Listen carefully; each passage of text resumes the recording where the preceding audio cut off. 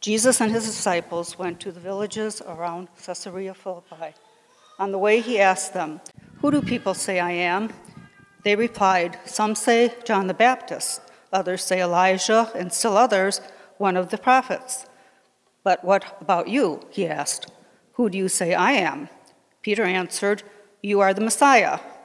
Jesus warned them not to tell anyone about him. He began to teach them that the Son of Man must suffer many things and be rejected by the elders, the chief priests, and the teachers of the law, and he must be killed and after 3 days rise again. He spoke plainly about this, and Peter took him aside and began to rebuke him. But when Jesus turned and looked at his disciples, he rebuked Peter. "Get behind me, Satan," he said. "You do not have in mind the concerns of God, but merely human concerns."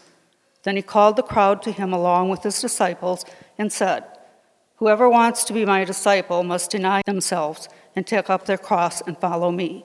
For whoever wants to save his life will lose it, but whoever loses their life for me and for the gospel will save it. What good is it for someone to gain the whole world, yet forfeit their soul? Or what can anyone give in exchange for their soul? If anyone is ashamed of me and my words in this adulterous and sinful generation, the Son of Man will be ashamed of them when he comes in his Father's glory with the holy angels." And he said to them, "Truly I tell you, some who are standing here will not taste death before they see that the kingdom of God has come with power." This is the word of the Lord. Thanks be to God. Thank you, Barb. You may be seated.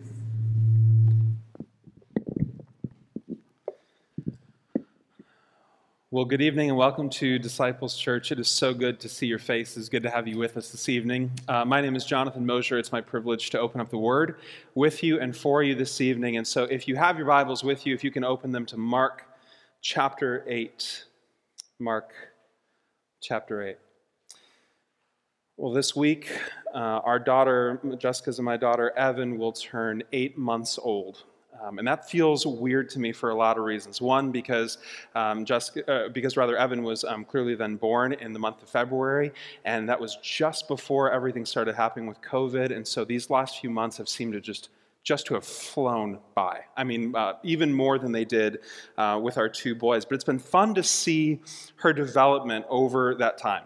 I've learned a lot of interesting things from being a dad, but among the things that I've learned is that when babies are born, they obviously have very poor eyesight. They can't see very far in front of them at all. Their eyes don't focus particularly well. Their attention span clearly is not very developed either. And so things have to be right in their face in order for them to be able to see those things. And on top of that, when babies are first born, they can't see all the colors. They can't see the full spectrum. So their vision starts out maybe with black and white, and then when they get to about 3 or 4 months old, they can start to see red and green if it's a real vibrant red or green. And then from there, the spectrum begins to grow out and their attention span begins to increase. And obviously throughout all of that time, they're beginning to move more and more and become more mobile. I mean, my daughter at this point is just rolling around the floor. That's her primary means of transportation. And so it's just been so fun to see all of this development in her. But one of the interesting things about the stage that she's in right now is that she's kind of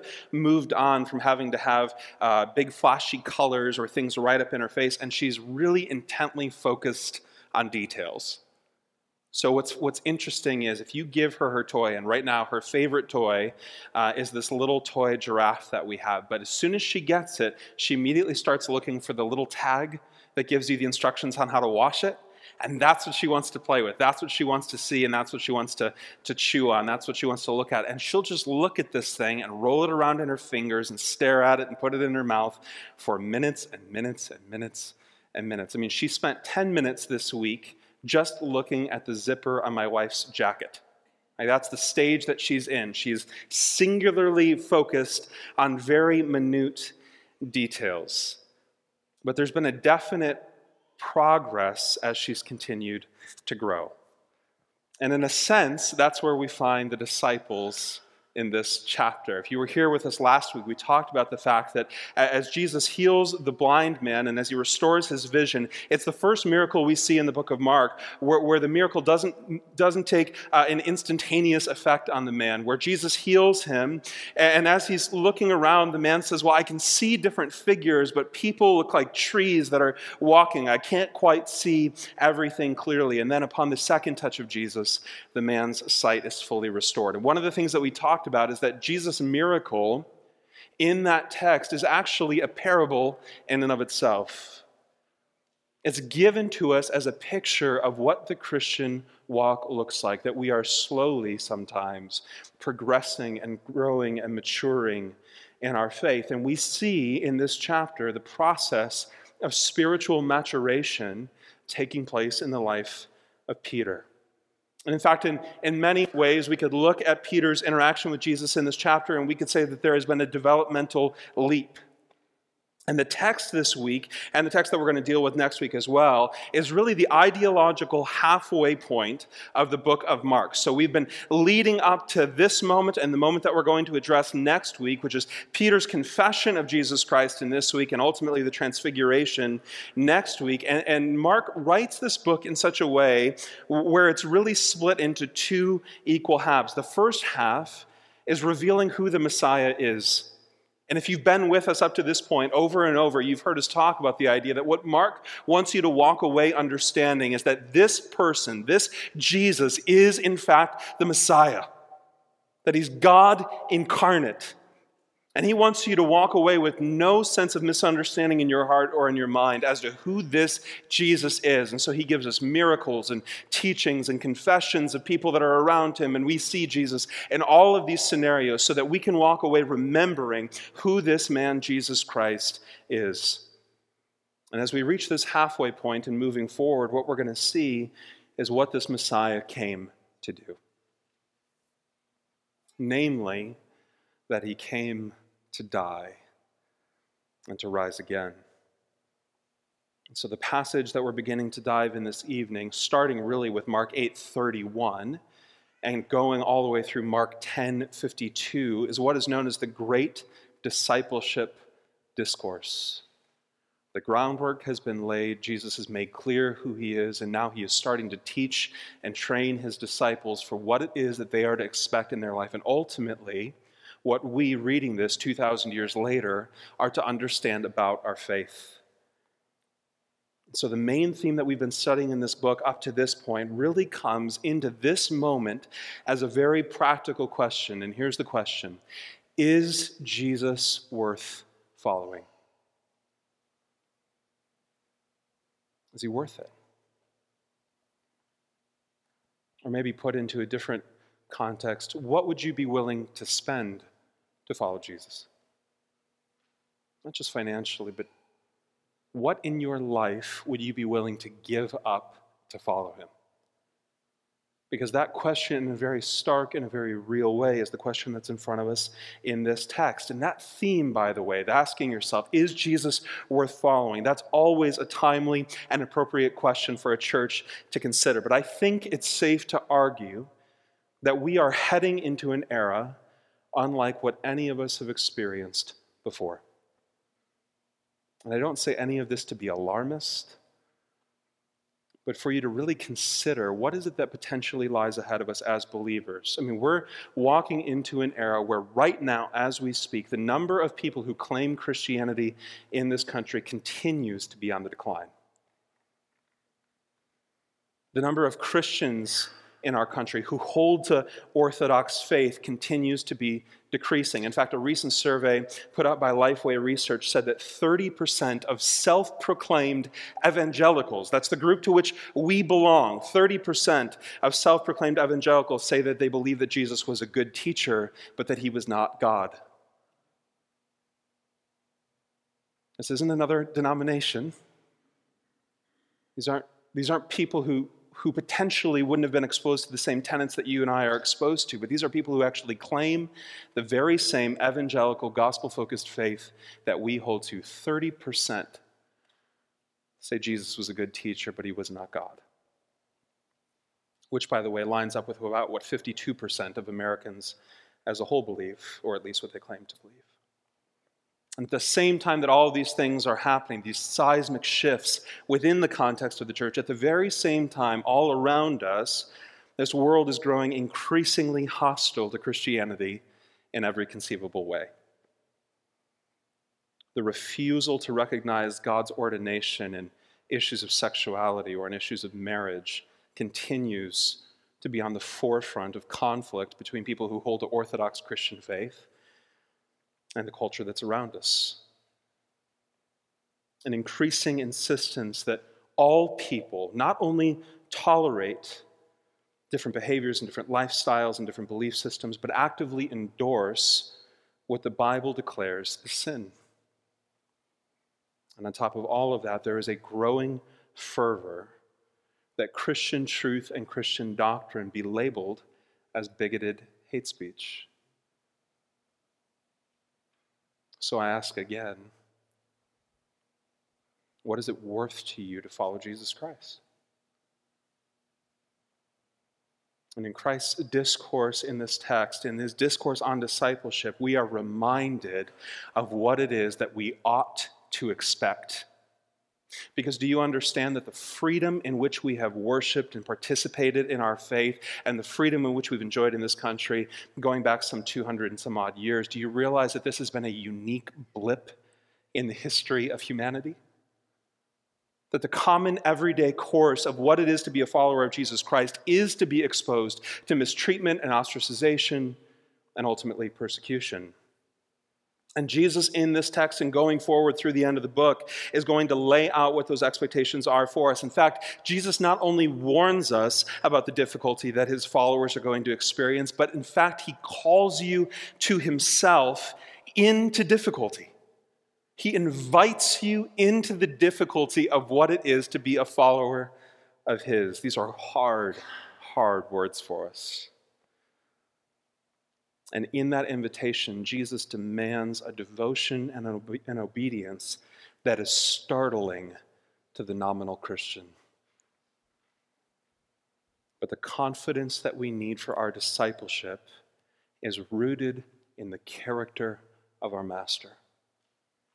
The reason we have confidence in our faith is because of the Lord and the Savior that we recognize as the source and the object of our faith. And that backdrop brings us into Mark chapter 8, beginning in verse 27, in this conversation that Jesus has with his disciples. The conversation, the setting even of this conversation is important and is worth drawing out. Here's what it says. And Jesus went on with his disciples to the villages of Caesarea Philippi.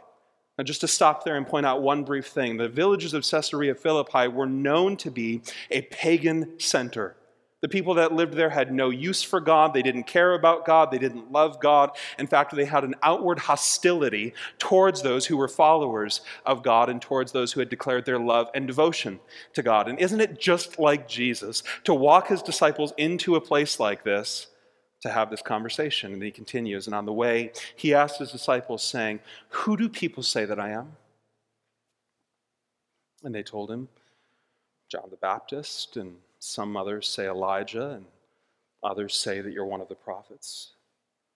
I want you to stop right there and think about those answers, because on the surface, we understand perhaps the rest of the story and what's going to come and what Jesus ultimately says, and our tendency is to view the claims that people had about Jesus Christ maybe even as an insult to the character and nature of Jesus Christ. But that wasn't, in fact, what their motivation was. In fact, as people were saying these things about who Jesus was, they were saying things like, man, if you hear Jesus preach, it's like hearing John the Baptist. He preaches with such clarity and with such directness and with such authority and with such knowledge and intellect and with such rhetorical skill. It's like hearing John the Baptist himself preach. They intended it as a compliment. And others, if you would have asked, who is this Jesus? Who is it that this Jesus actually is? Others would have said, well, he's just like Elijah. And Elijah to these people was a hero of the faith in a very true sense of the word, an extraordinary figure within the history of Israel. This is a man who had called down fire from heaven on the prophets of Baal. A man who had delivered amazing messages from God to his people. See, when people made statements like this about Jesus, they weren't intending to criticize or belittle him. In fact, they intended these things as a compliment. These were the popular answers of the day. And by the way, not much has changed. Because if you start asking people, what do you think of Jesus? Tell me about what you think of him. Who is he really? The kinds of answers that you're going to get, even in a post-Christian culture like the one in which we live, is you're going to hear people say things like, well, I think Jesus was a good man. I think he intended to do the right thing. I like that thing where he said that we should turn the other cheek when we're offended. I really like how he talked about those things. And other people are going to say he was a political or a social revolutionary, that he intended to lead in a different charge and he was going to lead up oppressed peoples. And others are going to say, well, he was just a phenomenal teacher and philosopher. And when people say those things about Jesus, they mean it oftentimes with genuine compliment. And Jesus said to them, but who do you say that I am? It's a question that we need to consider for ourselves, a question that not only was so applicable to the life of Peter and so important for this whole conversation, but it's one that we have to wrestle with. If you claim the name of Jesus Christ, if you claim to be a Christian, claim to be his follower, the question that Jesus is asking you ultimately is, who do you say that I am? And I want you to think about that. If you had to answer that for yourself, we know the right answer that Peter's about to give, right? But if you had to answer, who is Jesus in your life? Who does he mean to you? How important is he to you? Who actually is Jesus? What would your answer be in the stillness of your heart with no one knowing what you're thinking? What would your response be to that question? And Peter answered him, you are the Christ.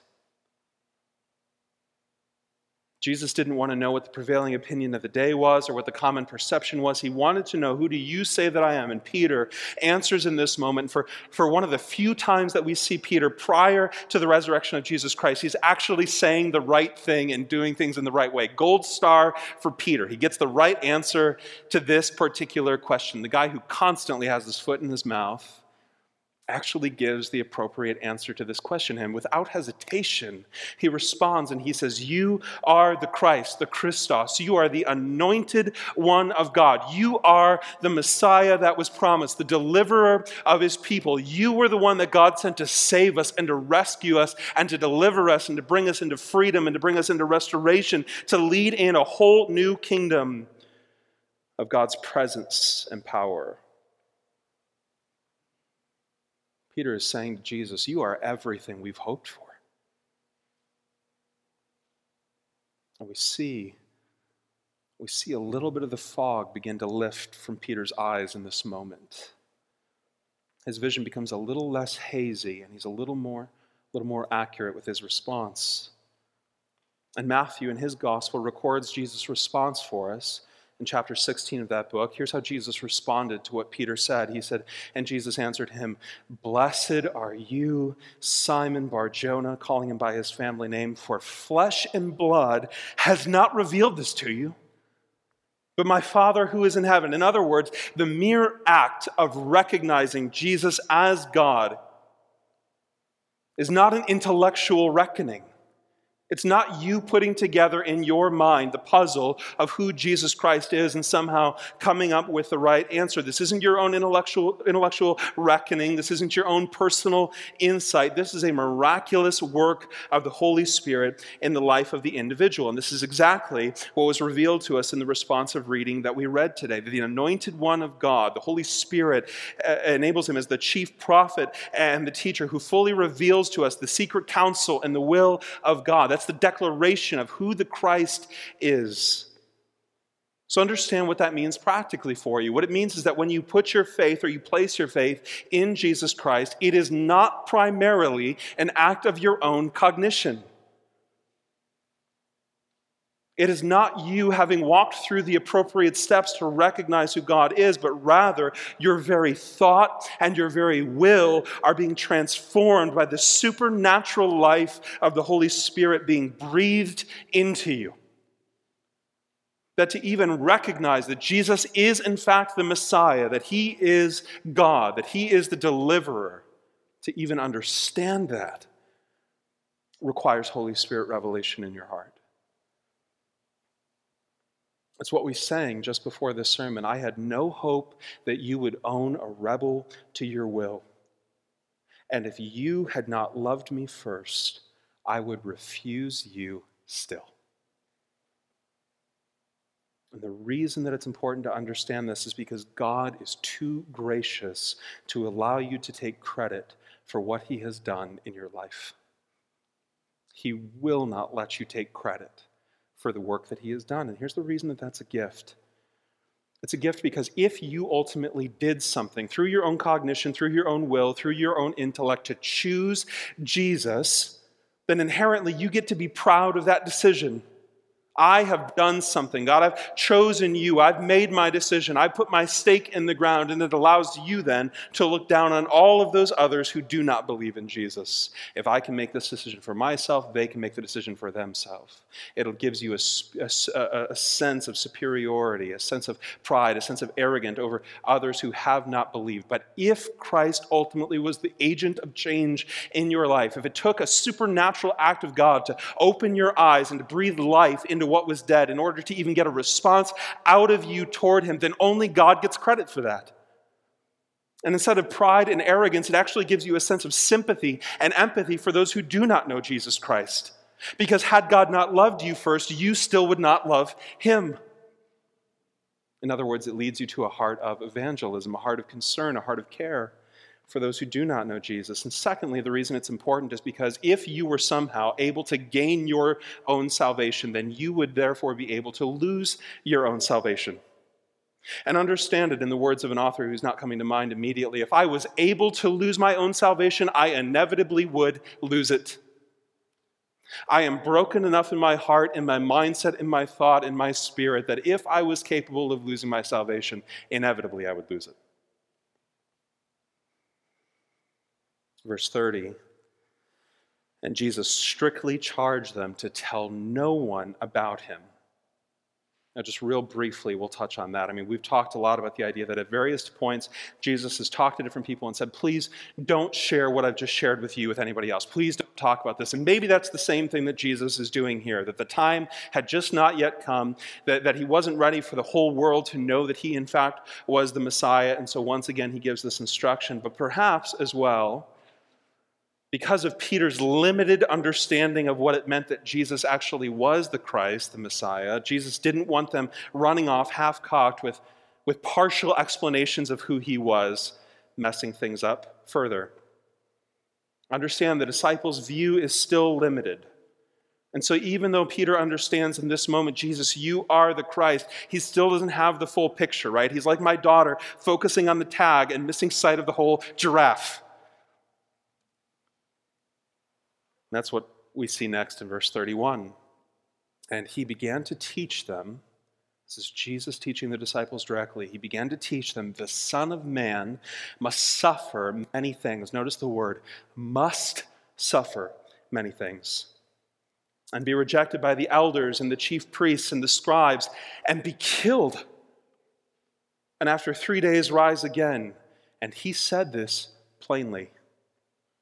See, Jesus starts to explain to the disciples in no uncertain terms what it means for him to be the Messiah. And he refers to himself by one of his favorite monikers, Son of Man, which comes from Daniel chapter 7. It's one of the ways that Jesus loved to refer to himself. And the understanding of the Son of Man in the Jewish mindset was that this was, in fact, the divine king. This was the Messiah himself. This was the one who was going to come exonerate the oppressed peoples of Israel. He was going to lead them into greatness, into independence, into freedom. He was going to establish God's holy kingdom on earth itself. But Jesus comes in this moment with a very different message than the one they expected to hear. Because he says, you need to understand the Son of Man is here, but he must suffer many things. He must be rejected by the religious establishment. He must ultimately be killed and rise again 3 days later. And the disciples are hearing this, not grasping what the words were that were coming out of Jesus' mouth. Jesus says, I'm a king, and I'm coming as a king, but not like one that you've ever seen. I'm going to bring salvation, and I'm going to bring freedom, but I'm going to do that by being rejected and tortured and killed. And before this moment, none of Jesus' followers had connected the idea of the Son of Man to suffering, even though the Old Testament descriptions are rife with those connections. See, this is the problem for Peter. He's just confessed that Jesus Christ is the Messiah. He's just confessed that Jesus is, in fact, the Christ, the anointed one of God. But Jesus' description was exactly the opposite of what he'd expected. Peter expected the king to come in and rule and dominate and impose their will. He expected him to come in and destroy their enemies. And so as Peter is hearing this, he's confused, he's saddened, he's scared, he's maybe even angry. The Messiah was supposed to come to make everything right. The Messiah is not supposed to be rejected by the religious rulers. The Messiah was, in their mindset, supposed to come and commandeer the religious establishment, not to die at its hands. And as if all of that wasn't enough, Jesus starts talking about a cross in verse 34. And they had no category for a reference of the Messiah with a cross. In their mindset, the Messiah could not be killed on a cross because of what was written for them in the book of Deuteronomy, that anyone who died on a tree was cursed. It's one of the first things that we sang about this morning, the cursed tree. So Peter's hearing all of this, and he's confused, and he's frustrated, and he's caught off guard, and he goes over and has a conversation with the disciples, and he says, do you think we should go tell Jesus maybe what's really happening? It seems like he's confused about his story and what his role is here, and he's got all kinds of crazy ideas. I think we need to set him straight. Verse 32, the second half, and Peter took Jesus aside and began to rebuke him. Now, rebuking Jesus is generally not a good idea. He pulls Jesus aside and he starts telling him, look, you don't understand. I said you're the Christ.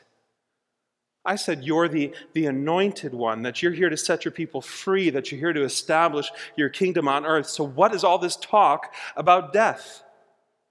In other words, Peter is trying to set Jesus straight about what the Messiah, he, Jesus, is actually there to do. This is crazy talk from Peter. He doesn't know what he's saying, but the problem that Peter had in this moment is the very same one that we often face. We have all kinds of assumptions about what God should do and how he should think and how he should intervene and what he should do in our lives, about the expectations that he puts on us that are fair or unfair, the standards that he puts forward that we think are right or unrighteous, the expectations and all of the teachings and we've got all kinds of opinions about what it is that Jesus should do or be or think or say. And we spend a lot of time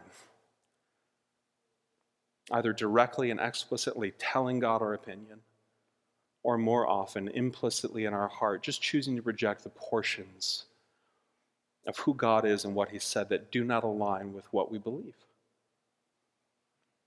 We take this buffet line approach to our Christianity. I want some of that, and I don't want that, and I'm never going to touch that, and I want extra portions of that. That's my God. I'm going to kind of construct him in my own mindset so that he aligns with the way I think, and ultimately, my God is going to believe a lot like I do. See, what part of who God is or what he's said is uncomfortable for you? What are the things that God has potentially called you to do that maybe for weeks or months or years you have been pushing down in your soul? God, you're not Lord of that part of my life. Your role in my life ends on Sunday. What I do throughout the week is my own business. What part of God's teaching makes you just uncomfortable and cringe to hear? Where you go, God, boy, I don't know, this seems antiquated to me. Your teaching in this text, it doesn't line up with what I see in the world around me, and it doesn't seem like what I would expect a sympathetic God to believe or say or do. So I don't think I'm going to believe that anymore. It's ultimately what Peter is doing in this moment. But turning and seeing his disciples, verse 33, Jesus rebukes Peter and said, "Get behind me, Satan. For you are not setting your mind on the things of God, but on the things of man." So Jesus surmises what's happening around him, and he looks over not directly at Peter, but he looks at his disciples. He knows that they're all thinking the same thing that Peter is thinking. And then he turns and looks at Peter, whom he had just given a gold star to for his great answer about who he actually was. And Peter at this point must get whiplash. Because now the same Jesus who had just congratulated him says, "Get behind me, Satan." And we're told that Jesus rebukes him. That word rebuke is a strong word when we find it in Scripture. It's the same word, in fact, that Jesus uses, that is references how Jesus responded earlier to the demons. In other words, Jesus is taking the same approach to Peter, both in the specific language that he uses and the manner in which he says it, that he did to Satan himself and the demons. Why such harsh words? Why not a simple correction? Do you remember back to when we talked about the temptation of Jesus Christ? It was very early on in this series, and we talked about the fact that one of the very first things that happens in Jesus' ministry, immediately after his baptism, is that the Holy Spirit drives him out into the wilderness to be tempted. And while he's there, Satan comes to him and says, "If you do this, I will give you this. If you bow down and worship me, I'll give you the kingdoms of the world. If you turn this bread into, or rather this stone into bread, your hunger will be satiated." And he puts before Jesus all of these various temptations. And the particular temptation that this is reminiscent of here is when Satan comes and says, "You bow down and worship me, I'll give you the kingdoms of the world." In other words, Satan was just fine with the idea that Jesus came as king. He knew who he was dealing with. It wasn't news to Satan that this was in fact the Messiah. In fact, every time you see Jesus interacting with the demons have a much better understanding of who he is than the disciples do. They never doubt or question or wonder who it is that they're dealing with. See, Satan was just fine with the idea that Jesus was going to come as king, but what he wanted to do was try to derail Jesus. Why can't you just be king of all these kingdoms without going through all that suffering, Jesus? Doesn't that sound great? Imagine I could just give you all of these kingdoms. See, Jesus was going to defeat all of the evil and the injustice in the world, but he was going to do that by means of the cross, not by means of a throne.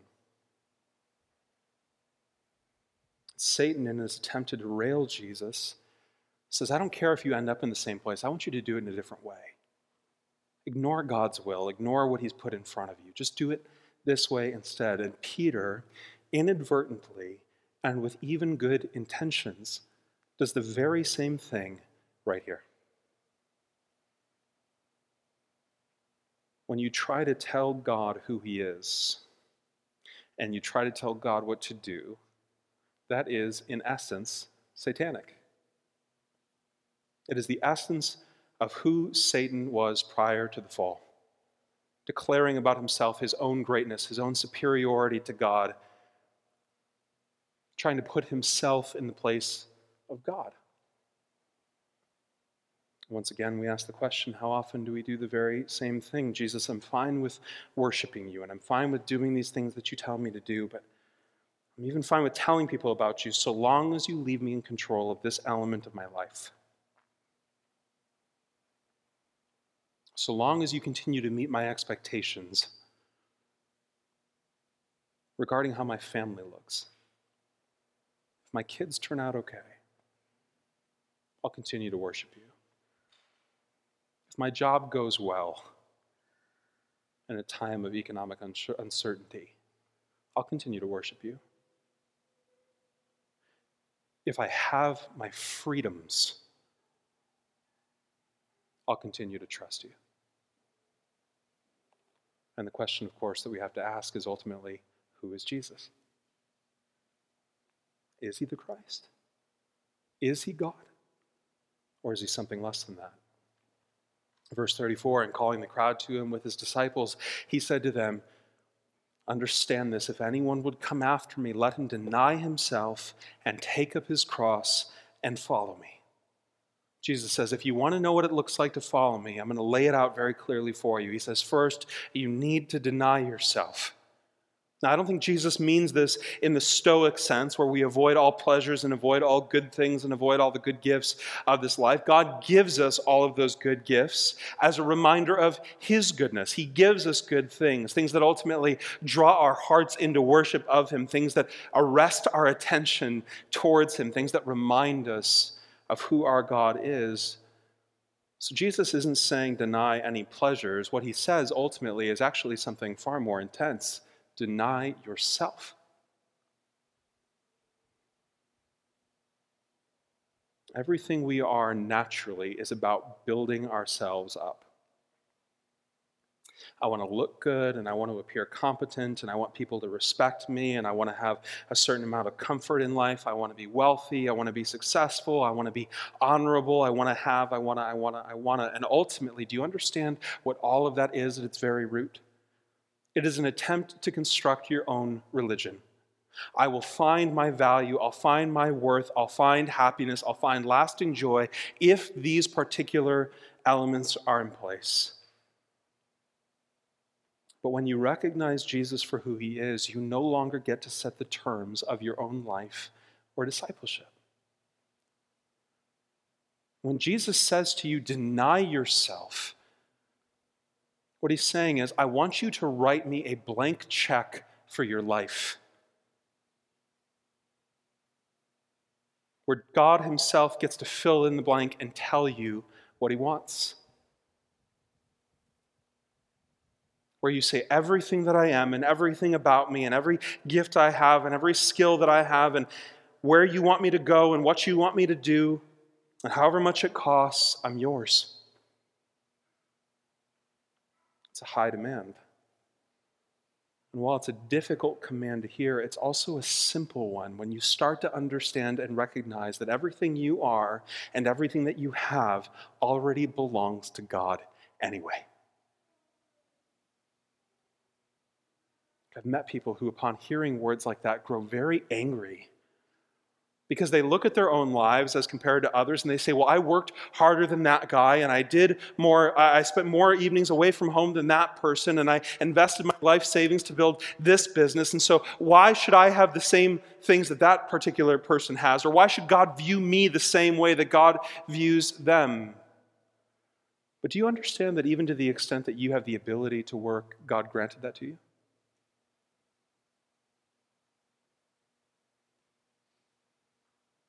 It's like the expectation that we have of famous people. We think about athletes. We think about somebody like LeBron James, a guy who by no effort of his own grew to be 6'10". Now, did he put in all kinds of work and all kinds of effort, and did he deny himself of all kinds of things in order to be an amazing basketball player? Well, of course he did. But at the end of the day, he was gifted in a very unique way by God. And in a very similar sense, we've all been given particular gifts and abilities and skill sets and mindsets and experiences that give us the motivations and the drives that we have. And what God wants you to recognize is that everything about who you are was constructed by Him.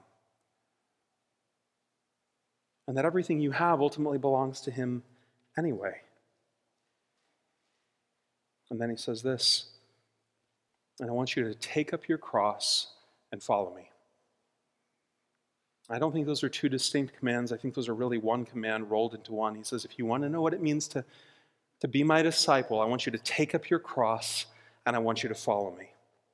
And that picture finds its meaning in verse 35. He's actually going to give us a picture of what that means. For whoever would save his life will lose it, but whoever loses his life for my sake and the gospel's will save it.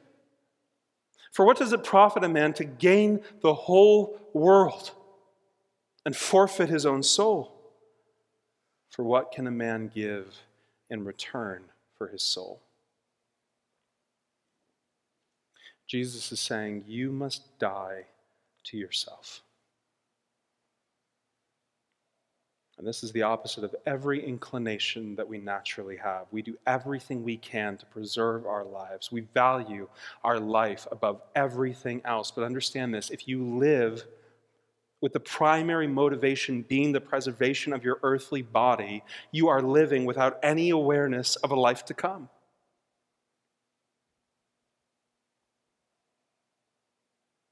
What Jesus is saying is, would you be willing to give up your own life?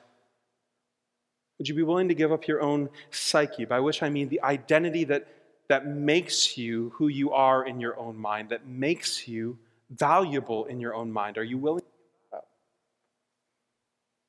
Or by some means are you trying to find your worth and your value in who you are or what you do? And so here's what he's saying. Don't build your identity by gaining things in this world.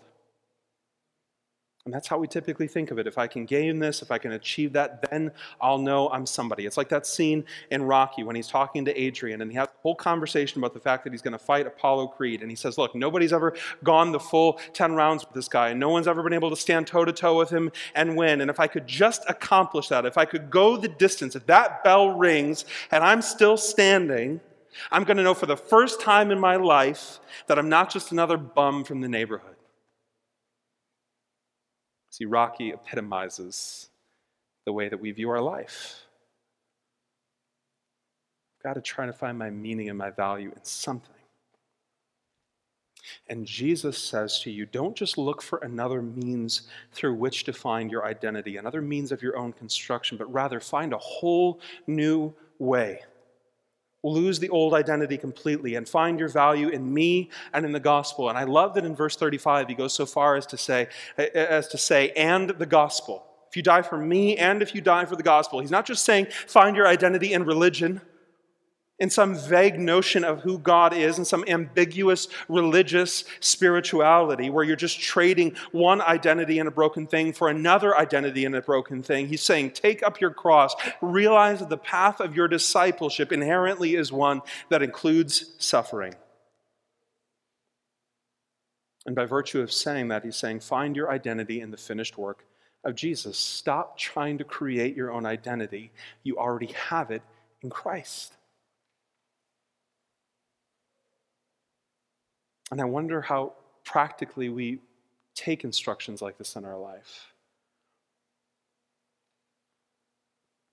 If we were put into a circumstance where we actually had to make the determination as to whether or not we were going to acknowledge and confess our belief in Jesus Christ as God, as the only means for salvation and hope in this life, and live, rather, or die, if we were in a position where we had to confess those things at the cost of our own life, how would we respond? And that's a heavy question, and I don't think it's a question that we should answer very quickly. But if you were put into a circumstance where you had to respond, do you actually confess and believe in Jesus Christ as your only Savior? And if you say yes, your life is ended now, what would our response be? It's been the daily life of millions upon millions of our brothers and sisters all around the world. And by no means are we guaranteed that we will not face a similar choice.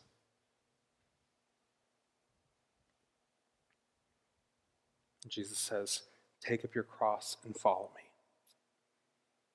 Verse 38, for whoever is ashamed of me and of my words in this adulterous and sinful generation, of him will the Son of Man also be ashamed when he comes in the glory of his Father with the holy angels. So here's what he's saying. He's saying, do you prefer, are you pursuing honor now and choosing shame on the day of judgment?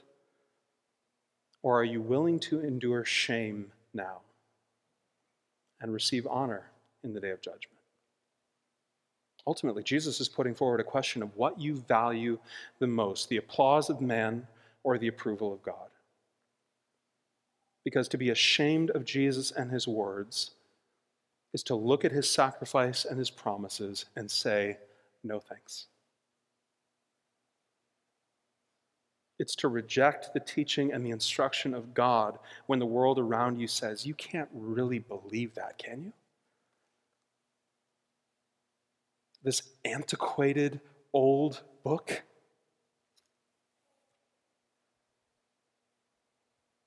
It's the temptation to pursue the privatization of our own faith to the point where your life and your words are indistinguishable from the lost folks around you. Flannery O'Connor, writing in the earlier 20th century, wrote it this way. She said, "Push back against the age as hard as it pushes against you." What people don't realize is how much religion costs. They think faith is a big electric blanket, when of course it is the cross. Are you willing to say, when it comes to my faith in Jesus Christ, I refuse to give in to the temptation of momentary and fleeting affirmation of a lost people, choosing instead to cling to a Savior that cannot be taken away even in death?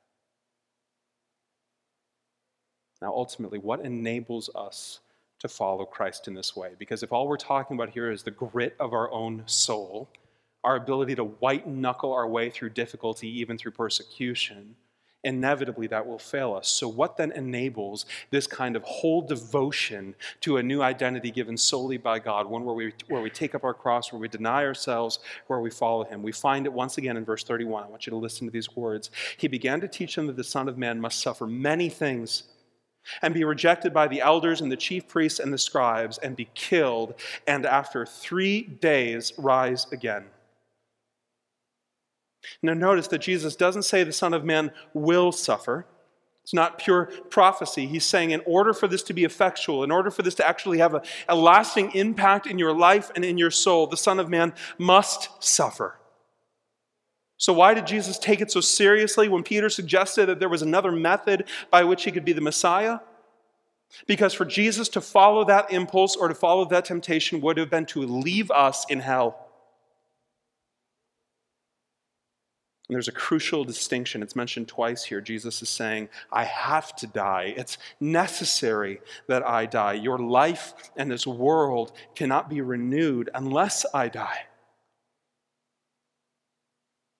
It's ultimately what Paul writes about in Romans chapter 5, verse 8, when he says, but God shows his love for us, in that while we were still sinners, Christ died for us.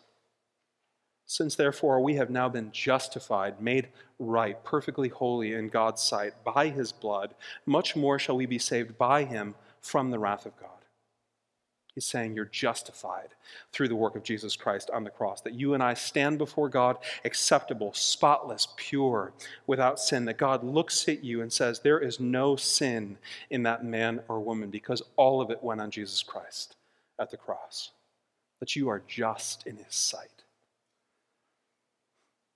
That all the rebellion and all the idolatry that marks us as broken, sinful people has been removed, and God now sees you in the same way that he sees his own Son, perfect. And he says we've been justified by his blood. Not justified by your religiosity, not justified by your worthiness or your good decisions or your bad decisions or your morality. You are justified by an act of God himself. You have not earned your standing. He gave you your standing. Because Jesus the Christ, this Messiah, died, you are brought close. That the love of God was such a part of Jesus Christ's identity that he had to die to bring you salvation.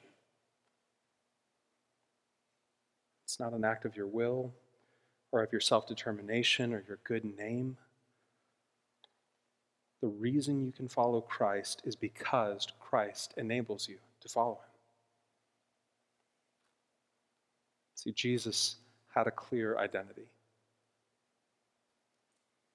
As God, he was worthy of worship, of praise, of glory, of perfect and righteous worship. He deserved to be high and lifted up. But he gave up his identity and took on the penalty of your sin so that you could have a new identity in him. And the question Jesus asks, and the question we must answer, is quite literally, what in this world is more important than your soul?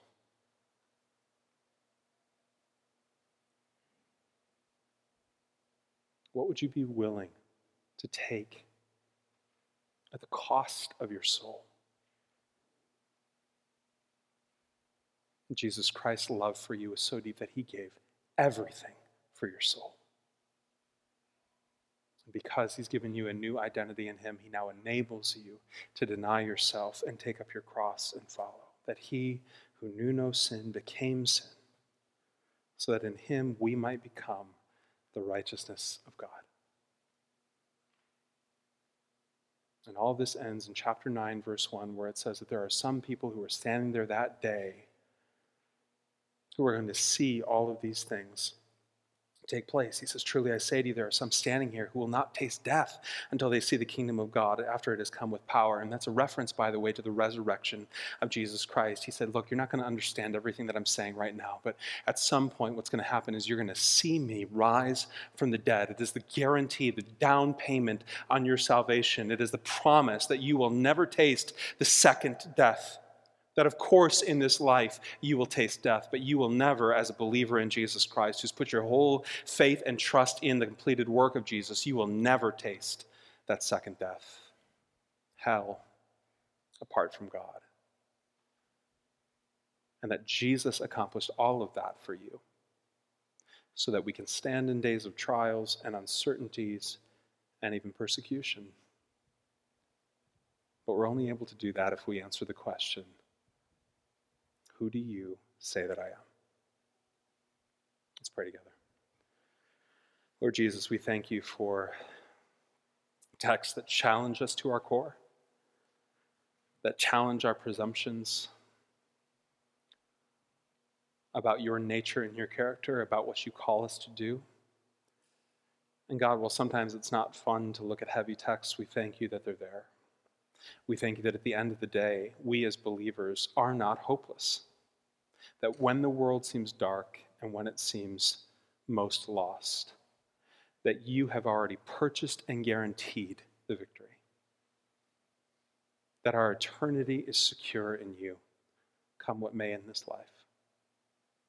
So God, we pray that we would trust in your goodness, in your salvation, in the promises of your presence, to be faithful disciples of you in whatever it is that you call us to in our lives.